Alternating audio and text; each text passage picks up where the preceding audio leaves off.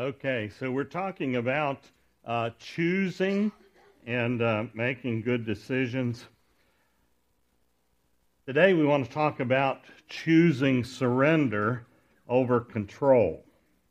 Now this is part 2 of our series. Last week we talked about choosing purpose over popularity. I brought to your attention that presently we are the sum total of the choices or decisions that we have made in life up to this point.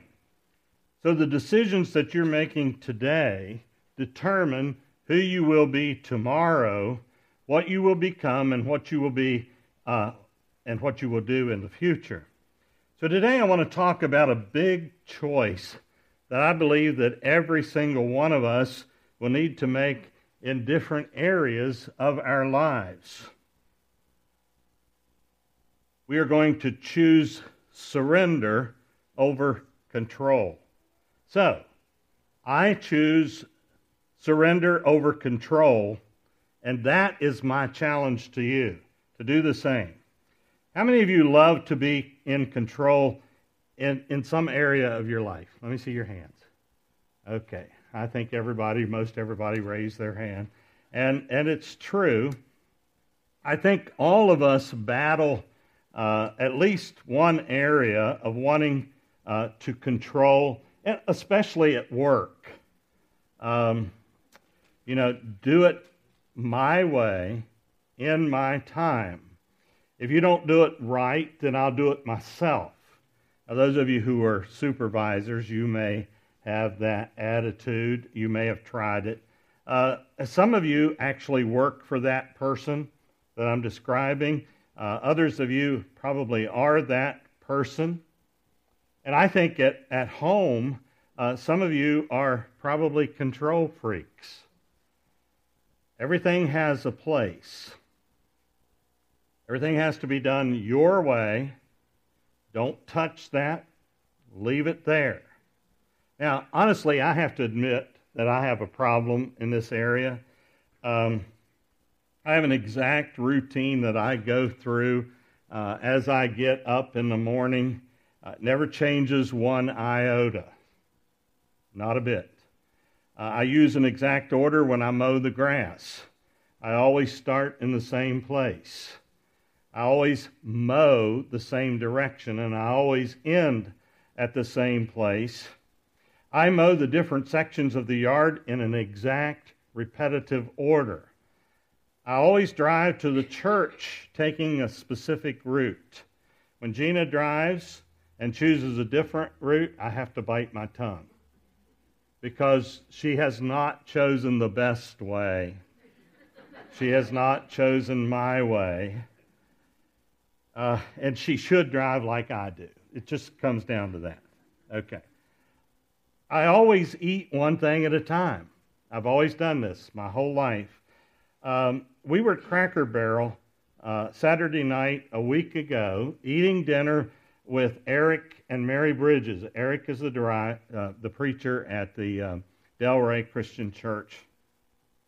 Now, I ordered turnip greens, which I almost always do when I eat at Cracker Barrel, plain, no vinegar. Now, the waitress said to us that those greens, the smell of them made her sick to her stomach. And so she said, at least you ought to eat them with vinegar. It helps to kill some of the original odor. Well, after serving our food, she came back later and asked me, she said, you don't like the greens? I hadn't touched them yet. I said, no, it's not that. I'm just saving the best to last. So, we all struggle with this issue of control. We all have issues, and this issue of control really is a big issue. It's fun to make fun of each other, but the reality is, whenever we're trying to control something that is not ours to control, it is a sign that we have a really big spiritual trust problem.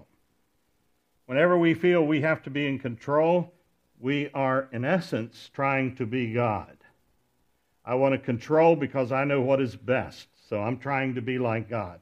Okay, here's our text again, which I read at the beginning of the service. Proverbs 3, verses 5 and 6. Trust in the Lord with all your heart and lean not on your own understanding. Okay, that's wanting to do things your way, what you understand is best. In all your ways acknowledge Him. He is God, I am not. He is God, you are not. He is God, okay? And He will make your paths straight. In other words, we will be obedient. We will be following His way. I'm going to ask you to pray that God will help you to live out these powerful truths that we're going to talk about from His Word today. The more we try to control, the more we're afraid of losing control. That's what it really is. So this becomes an endless cycle. The more we try to control, the more we're afraid of losing control. The more afraid of losing control we are, the more we try to control. And so, it's like that hamster wheel. We get on, it's the cycle of fear, and we just keep going round and round and round. Essentially, we are edging God out because we want control. So, I'm encouraging you to choose today surrender over control. Now, let's talk about control gone bad. And it can go that way. When we try to take control and we're not surrendered to God, we rarely get it right. Listen to the story of Abram and Sarai. Now, we know them as Abraham and Sarah, which are how God changed their names later in life. Now, if there's anybody who battled control issues in their life, it was Abraham and Sarah. One time when Abraham was really afraid for their safety, he lied. He took control of the situation. Instead of saying, Sarah is my wife, he said, Sarah is my sister. He tried to control the situation. Sarah was a beautiful lady, and even though she's older in age at this time, she's still beautiful, and Abraham was afraid that he would be killed so that the men could take Sarah for themselves.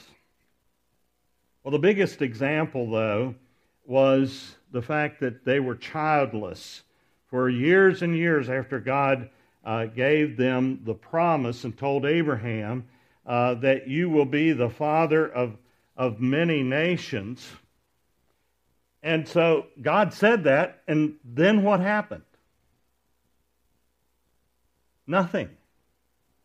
Nothing happened. There was no baby. And so Sarah did what many of us do. When nothing happened, she decided to take control and bring about the desired outcome her own way. And this is a perfect example of control gone bad. Listen to Genesis 16, verses 1 through 4. Now Sarai, Abram's wife, had borne him no children. Okay, so she's barren. But she had an Egyptian maidservant named Hagar. So she said to Abram, the Lord has kept me from having children. Go sleep with my maidservant. Perhaps I can build a family through her. Abram agreed to what Sarai said. So after Abram had been living in Canaan 10 years, Sarai, his wife, took her Egyptian maidservant Hagar and gave her to her husband to be his wife. He slept with Hagar, and she conceived. When she knew she was pregnant, she began to despise her mistress. Okay, so she made fun of Sarah. Okay, you're not able to have children. Here, I'm carrying Abraham's child. And it was a bone of contention, really. So God was taking too much time in Sarah's way of thinking, to fulfill the promise, so she took matters in her own hands. Now, of course, Abraham agreed. He's a man, And so, Sarah offers this proposition. He's obviously not thinking clearly either. And here's the thing I want you to see. We're looking at a time period when women were treated like property. And especially in a case like this where Hagar is a maid servant, so she's really not a part of the family, so she's an outsider. And so Sarah makes the decision for her to have a child in Sarah's place. And so she gives her to Abraham. Now, apparently, Hagar had no say in this. And maybe she felt that this was a positive thing, so she was in agreement. But I'm not certain that she had any choice. Once Sarah decided, I think that was it. Well, amazingly, this one controlling situation ended up impacting people for centuries to come, including our lives today. The Middle East is still a powder keg. It has been for years. You see, Hagar gave birth to Ishmael, and Ishmael fathered the Palestinians. So all the Arab nations come from Ishmael. So Abraham is their father. Now, the most famous of Ishmael's offspring was Muhammad. Have you heard of Muhammad? Okay, so he's the father of Islam. In God's timing, Isaac was born to Sarah. He fathered the Jewish nation, and specifically Jesus. He was the direct ancestor of Jesus. To this very day, there is tension between the Jews and the Palestinians, and that really is putting it mildly, and so that was control gone bad. Guys, don't ever sleep with a woman named Hagar. Got that? Chances are you'll never be tempted by a woman named Hagar, but you will be tempted by someone or something. You will be tempted to take control when something doesn't go your way.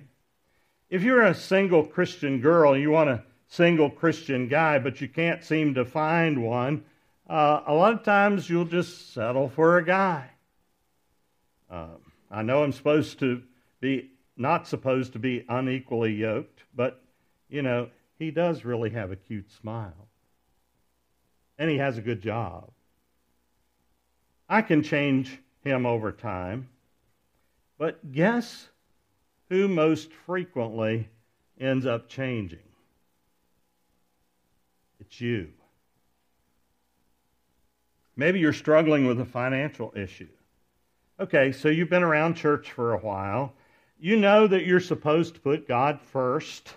You're supposed to return a tithe to the Lord as an act of worship. And that's very freeing, very liberating. And God blesses you in return. But no, that doesn't make sense to you right now because, your things are really tight. So really, you screwed up your life on your own. You could screw it up more if you try to do it your way, and so you take control. Or maybe you're a helicopter mom. You hover over your children. Johnny's got a science paper due. You do it for him because you want him to get an A. Somebody picks on Johnny. Wait till she finds out who that kid's mom is. Yeah, Johnny's mom's going to get a piece of her. Johnny's going to check the mail. Johnny, put on your helmet. Wear your knee pads. Be careful as you walk out to the mailbox. As she stands in the doorway, watching his every step. Overprotective parents have got to be in control, but it causes problems. A Huffington Post article recorded that of recent college graduates, 8% actually bring one of their parents with them to job interviews. I would not hire such a candidate. What area in your life are you trying to control? It could be a person, it could be a thing, it could be a circumstance. Don't tell me that there's no area in your life that you're trying to control. Okay, think about it. And then I've given you a full line and maybe a fourth to respond, and write it on those blank lines. And you might have multiple responses because you might be trying to control a lot of things. Okay, I don't see a lot of writing going on. So you know what that tells me? That tells me you're trying to control this situation. Because I ask you to do it, you are intentionally not going to do it. Okay, so I got you. Well, it could be your kids, even grown kids. It could be your finances, could be your job, future, your spouse, your image. What are you going to do? Is this something that really is yours to control, what you've written down? Or is it something you're supposed to, let's go back to our text, trust in the Lord with all your heart and lean not on your own understanding. In all your ways acknowledge Him, and He will make your paths straight. Okay, there are 3 questions that will help you choose surrender over control. The first is it worth my concern? Okay, so when building a growing church, a leader, such as myself, could be an elder, could be any other kind of leader in the church, a leader has to make a choice. You can either have control or you can have growth. But you can't have both at the same time. They just don't work together. The solution to this dilemma is that a leader has to empower people. In other words, he has to delegate. In relationships, you can have control or you can have intimacy. But if you've got to control, it will be at the cost of intimacy. You can't have both. Now, the problem is sometimes we get ticked off about things that really aren't that big of a deal, but we hurt the relationship because we think it is a big deal. Your husband or your kids don't fold the towels and washcloths out of the dryer like you do. And so every time they do it wrong, you fuss at them. One day your child walks out of the house and his clothes don't match. His hair doesn't look right. It's not normal. Maybe he forgot to comb it. Is that going to keep your child from getting into the college of his choice? No. In 5 years, is this going to make a difference? No. Have you ever noticed that the glass front doors where most of you walk in of the church building always have fingerprints on them about knee height or somewhere between the knee and the waist? Okay, there's a reason for that. And I've heard people complain about that. And so they'll ask the question, does anybody ever clean the glass? Well, let me tell you. I'm the first one to get here in the morning, and the front door glass is pristine. It's perfect. So it happens later. It wasn't that nobody cleaned it. The options include requiring all children to wear gloves. Maybe Andy would share his gloves with your children. Another more drastic solution would be to cut the children's hands off. Well, that certainly isn't practical. And so all of us need to chill out. This is not a major issue. You know, sometimes the thing that drives us crazy is actually the thing that we're going to miss one day. You know, your children will grow up and leave home, so you won't have to worry about them folding the towels. And your husband may predecease you. And so all these crazy issues do is hurt the intimacy of our relationships. Now, the second question is it mine to control? Is it something I should do something about? Well, sometimes the answer is yes. All of us should be aware that God will not do everything for us. Have you ever known somebody that thought God was going to do everything for them? God's going to give them a mate. God's going to give them a job. God's going to give them a better paying job. You know, God's going to take care of everything in life. Well, it doesn't work that way. God wants you to do some things yourself. So there's a big difference between surrendering control and relinquishing or giving up responsibility. We have responsibility. If you're messed up financially, you don't sit around saying, God's going to come through for me. You know what God would say in that case? He would say, I gave you 2 hands and a brain. Go to work. Don't spend so much. Spend less than what you're making. Get a second job. Do something about your circumstance. Now, if your marriage is in trouble, adjust your heart. Examine yourself. You can suggest maybe we need counseling. We should be in a life group. We need spiritual connection with other believers. If your child is making bad decisions, make yourself available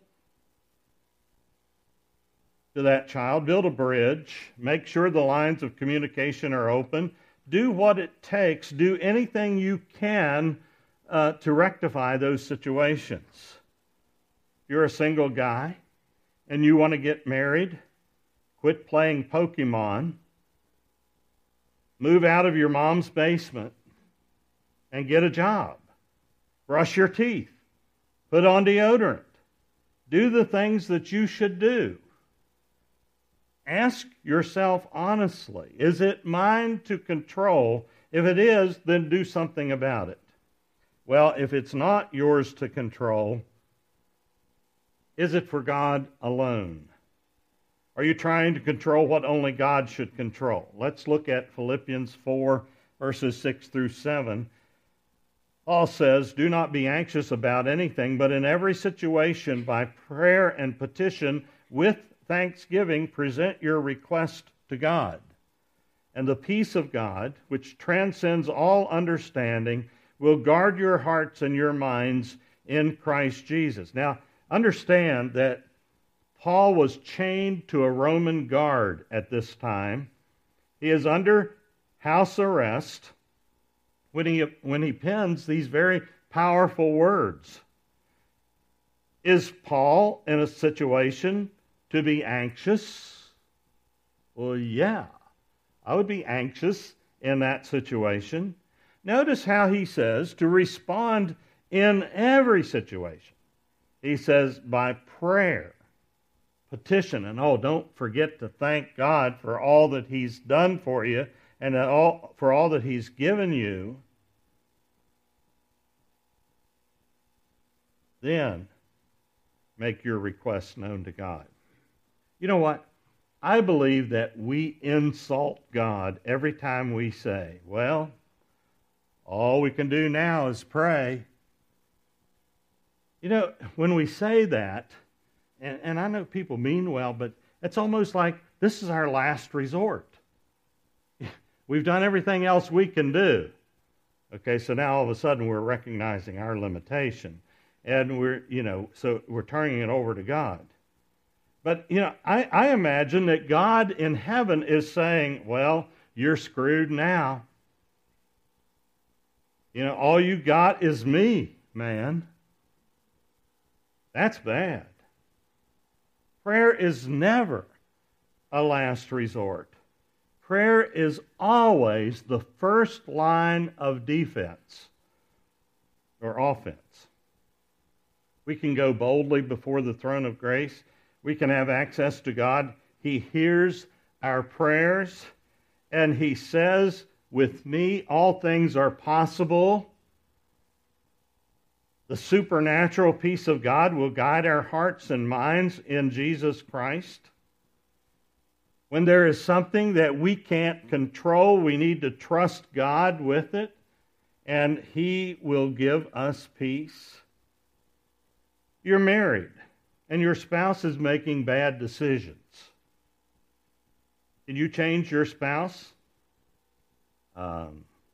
You may think you can, but you can't. You can make your spouse miserable. You can make him or her crazy.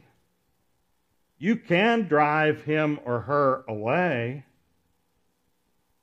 But God can change your spouse. Can you physically heal your body or the body of a loved one? If you or they have cancer, can you heal that? Well, you can get chemo. You can get the best of doctors. You can eat right. Can you heal? No. Can God heal? Yes. Trust Him. Can you control your kids' future? You can threaten them. You can drive them away from you. You can create a wall where there's no trust between the two of you. God can be actively involved in their future, leading them in the right and wise ways. So invest in your children, but trust God with all your heart. Whenever you ask, is this worth my concern? Many times it's not. Let it fly. Is it mine to control? If it is, do something about it. If not, is this for God alone? God is faithful, and God will take care of us. He will never forsake us. But we must surrender control over to Jesus. Nothing good will come out of our control. Oh, we have to be responsible and do what we can do, but our control is limited. In reality, our efforts at control are really indicative of us trying to play God. Because God is good, we choose surrender over control. May God's Holy Spirit draw us ever close to Him. Our text again. Trust in the Lord with all your heart, and lean not on your own understanding. In all your ways, acknowledge Him, and He will make your paths straight. When you follow Jesus, you aren't in control. He is. We're going to stand. We're going to sing our song of decision. You have the opportunity to make a decision today. I want you to contemplate that as we stand and sing together.